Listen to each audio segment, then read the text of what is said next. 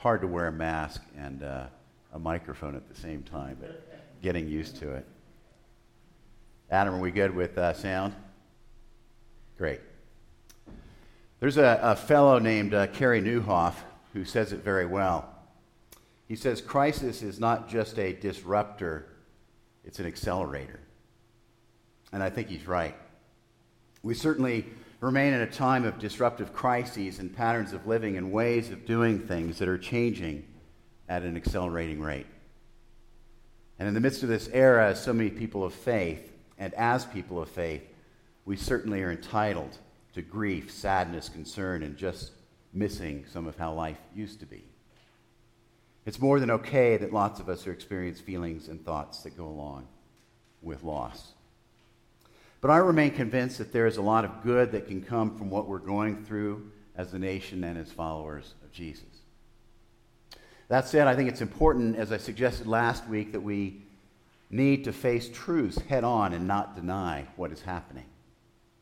And so aside from the headlines of COVID and justified peaceful protests, what are some other things that are happening now in our land? Many of the things I'm going to mention are well known by many of us. Over the last few months, clearly telecommuting has become the norm and likely is to remain the case for a long time. Telemedicine has expanded and, in fact, increased access to health care, which is a good thing. Online learning has exploded, which may drive down education costs, which is also a good thing. What people wear when working has changed in many places, from suits to shorts to wearing far less. One survey shows that just 16% of us are living as before the crises that we're facing. Clearly, too many people are out of work and hungry, and Americans have never had worse-looking haircuts in history. Although I think Regina did a pretty good job. Yes, she's dog clippers. It was pretty... Anyway, here are some specific stats with regard to church. According to Carey Nieuwhof and others, 40% of people who attend church went online to watch church last week. That's a great number. Over 20% of churchgoers, however, streamed a church other than their home church. And almost 30% of churches have experienced a dramatic increase in attendance over the last few months, albeit online, and this is true for the chapel. Some churches don't have the staff or resources to keep up, and they're declining and dying. This is not good. As one person says, the church as a whole will prevail, but not every church will prevail. So I just want to assure you that we're working very hard here at the chapel to stay ahead of the curve of innovation and how church is done. And we're investing a lot in the future to meet people where they are in this digitalized world. So thank you all for making it possible, and thank you to our team. Anyway, as we go through this time, the other day I noticed something. I was feeling really tense. And then I noticed my hands. They were all tightened up. And so I opened them. And then I closed them again. And then I opened them up. And then I closed them again. And as I repeated this, I thought of something. I thought that it is so important for me and perhaps for all of us to ask ourselves during this time of great upheaval, what are we open to? What are we closed off to? What do we need to grab a hold of? And so, whether you're watching online or you're in church today, I'd like you to hold up one of your hands, and I invite you to open up wide like this. And close it again. Open it and close it again. And now envision taking a strong hold of something. And so this morning, for a few moments, I thought that I'd like to explore what might be some things we should be open to. What might we be better off being closed off to? And what do we need to remind ourselves to take a hold of? When we're intentional about these things, it sets us up, I believe, to manage our lives in the future with greater resilience. And to help us get into this whole concept of opening and closing, I'd like to briefly take a look at some stories from Scripture. And specifically, let's first look at some examples of being open and the benefits of being so. Let's frame the following few stories with the words, when good comes from being open. Our reading today is about a fellow named Nicodemus, a great story about being open. Because we're told that Nicodemus was a Pharisee, and as we know, Pharisees were not the most open-minded folks. They were rigid, stuck, and inflexible, along with arrogant certainty. And these phrases come to mind when I think about the Pharisees as described in Scripture. So when Nicodemus as a Pharisee was around, there was also a ton of upheaval going around in the culture around him. Yet for some reason, Nicodemus got curious. And so he went to Jesus, and he must have been open to at least consider a new way of looking things, or he never would have gone to Jesus to begin with. Certainly not as a Pharisee. He had to be open. Well, Jesus responds to Nicodemus' curiosity by saying things like, you have to be born again. God's Spirit is like the wind that goes where it chooses. And all of the words, if you look at our reading today to Nicodemus, are about being open. Open to God's movement. Open to God doing something new. Open to seeing God in a new way. Open to a wholesale spiritual change. And while we don't know a lot about the details of Nicodemus' life, he clearly was not only open to a new way of seeing things, but perhaps to seeing God and his own life in a new way. It's a story about being open. And then in Matthew's gospel, there's a well-known story of the feeding of the 5,000. We know it all, and we know two things. There were more than 5,000 people, for sure, because they only counted men in those days. And we know there was only a pittance of food available. Yet Jesus asked his disciples to feed the people. And they did. Sure, they questioned the whole operation to begin with. What do you mean, Jesus, feed people with this small amount of food? But they did it. And they did what Jesus asked, meaning they were open to consider that the impossible might actually be possible. A great story about being open, as is the story in Mark's gospel and others of Jesus calling his disciples. It's not like these fellows were sitting around doing nothing. They had jobs and lives, and well-established lives at that. Yet they were open to a brand new life, and they followed. Then there's this great story, one more in this category of being open. There's this great story of the woman with the bleeding disorder. And the context is this woman was at a time in which there were no laws to support her, to back her up with any rights. Because she had been ill for so long, she clearly was shunned by the community. Yet she decided in the midst of this to be open to any courage she could discover within herself. She was open to taking on a role in public that she likely would be criticized for. She was open to standing up for herself and what she needed, which was healing. And so despite it all, she's open to going to Jesus despite the consequences, potential consequences from the crowd of doing so. These and other stories about the good that can come from being open to God doing new things, open to seeing something differently, open to God's movement, open to impossible things actually happening, open to courage, open to taking informed risk for something that is good. So are we open to the right things? And while being open can be a very good thing, the opposite can also be true. Being open to something can lead to harm and worse. So let's frame the following stories with the words when bad comes from being open, and there are a lot in Scripture. Jesus asked Judas to be his disciple, to follow him, to learn from him, to love like him, to spread Jesus' life-changing message of forgiveness and healing and hope. But Judas was open to betrayal and being one who betrays. And Judas died because of it. And Jesus was arrested because of Judas's actions, and the disciples were terrified. His betrayal had a massive snowball effect. Then there's this story about Peter. Peter is in a tight spot one evening. Jesus had been arrested. It was time for Peter to claim his destiny in public. But instead, fear overcame him. And like some of us, at least me, fear took over Peter's thinking and he denied knowing Jesus. Peter was open to what fear could do to him. He was open to denying truth. And then in this category, finally, there's the story of Ananias and Sapphira.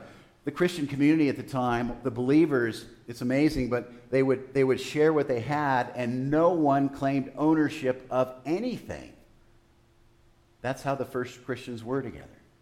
Everything was held in common. Nobody was needy. People sold what they had and turned it over to the community. But when a fellow named Ananias and his wife Sapphira sold their property, they held back and they lied to the community about how much money they had. They were open to lying. They were open to deceit. They were open to not being truthful. This caused quite the stir in the community, and they both died. The point of these stories is sometimes when we're open to something, we are not served well. Being open can lead to harm and hurt and snowball in ways we do not anticipate. And so we need to be very careful with what we're open to. But in addition to the possibility of being open and good or bad coming from it, there's also kind of a flip question, which is not being open to something and looking at the good and the bad that can come from that. Here are some examples of not being open in which the results were really good. Let's frame the following stories with the words, when good comes from not being open. One day Jesus was praying with his disciples, and while we don't know what they were praying about, Jesus interrupted the prayer session with some questions. He said, "Hey, my followers, who do the crowd say that I am?" And people at the time had all kinds of opinions and feelings about Jesus. And his disciples shared the range of reactions they had been hearing from the public. And Jesus then asked, "But who do you say that I am?" And I think this story in part might be not only about checking to see if his followers understood who Jesus was, but in fact to explore if his followers would be swayed by the court of public opinion. Peter answers Jesus by telling Jesus he knows that he is the Messiah. Peter calls it like it is, and he knows it by answering the question this way, that he is not going to be in alignment with what a lot of people were thinking about Jesus in that time. You might say that Peter was not open to allowing popular views to sway what he knew in his heart. And this was a very good thing because Peter was foundational to the whole Jesus movement. Then in the Gospel of Luke, there's a story of the blind beggar. The poor fellow is sitting by a road when a crowd of people goes by, and when he hears the noise of the people, he begins calling out, "Jesus." And the crowd tells the beggar to stop it. But Jesus hears the man and he goes to him. And the crowd then watches as Jesus heals the beggar and his sight is restored. The crowd then, which previously had told the beggar to knock it off, suddenly started praising God for what Jesus had done in a quick turn of events. You know, in this story, the beggar was not open to remaining in a helpless state. No more helplessness for me. He shut the door on being stuck in a bad place, and he reached out to Jesus, and his life changed. And these and other stories illustrate that when we close ourselves off to things or are not open to something, it can be the right thing to do. And finally, let's take a brief look at stories that illustrate the opposite of the ones I just shared. When bad comes from not being open. In Matthew's gospel is a story of when Jesus goes to his hometown. People in the town knew Jesus. They knew his parents. He'd grown up there, and one day while Jesus is at home, he begins to teach. But the people were offended by Jesus. They rejected Jesus. They were not open to what he has to say. They discounted him. Why? Because he's the hometown guy. We know this guy. We know what he was like when he was a kid. And they end up, we're told, not believing who Jesus is or anything he has to say. And because they were not open, they missed out on the invitation to a new life. And then in Mark's gospel, one day Jesus is out on the road. He encounters a man. The man wants to know how to be sure that eternal life is ahead for him. Jesus reminds him of the 10 Commandments, and the man says, I've kept them all. And then Jesus, we're told, looks with love at the man and says, you lack one thing. Go sell your possessions, give the money to the poor, and come and follow me. This is not a story about the need for all of us to sell everything. It is, however, a story about a man who was not willing to let go of the one thing getting in the way of having a life that God intended for him. He was not open to what Jesus was trying to say to him. And he walked away in a sad state, we're told. And the last story this morning is in Luke's gospel about some religious folks. They're worshiping on the Sabbath day in the synagogue. Jesus goes into the synagogue. All the religious stuff is going on. The man has a withered hand. And Jesus asked the man to stretch out his hand, and when he did so, he was healed. And the people at the worship service were furious, and they began to jabber about Jesus. These folks were not open to matters of the heart. Their focus was on the rules. What's written down? What's tradition? What are the regulations? What are the expectations? And because their hearts were not open, because their minds were not open, they lost touch not only with Jesus, but with love itself. I want us all to really be thinking about these things.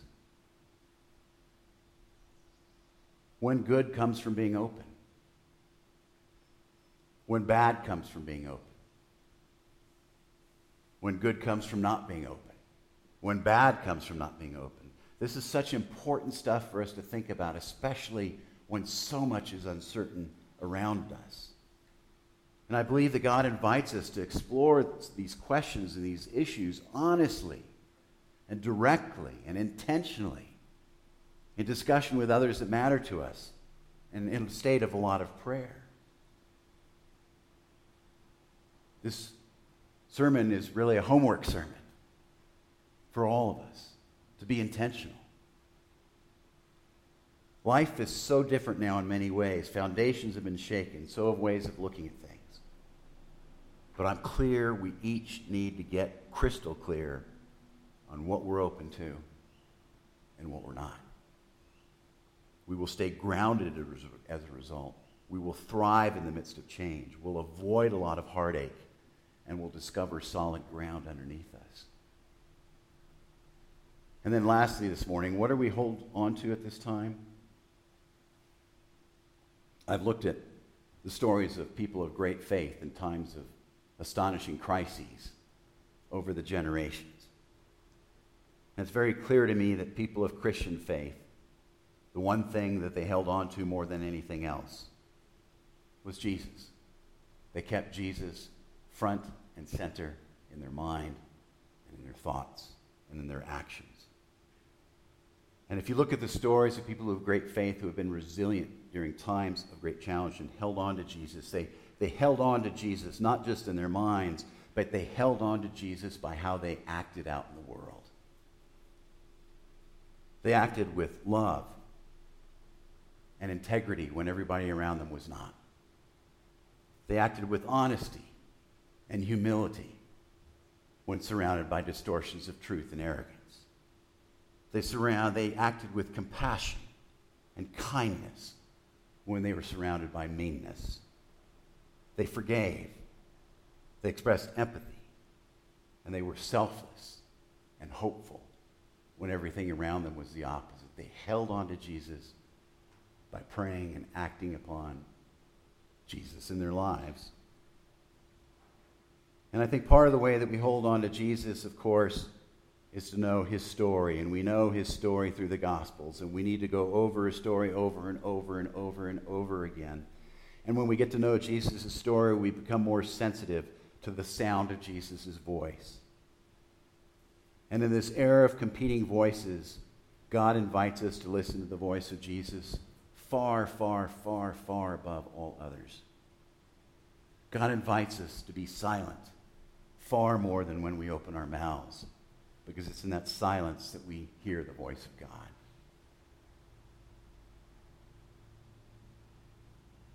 What are we open to? What are we not open to? Keeping our eyes squarely on Jesus. Just some things to think and pray about in this topsy-turvy time that I know will make a difference in your life and in mine. And let us pray.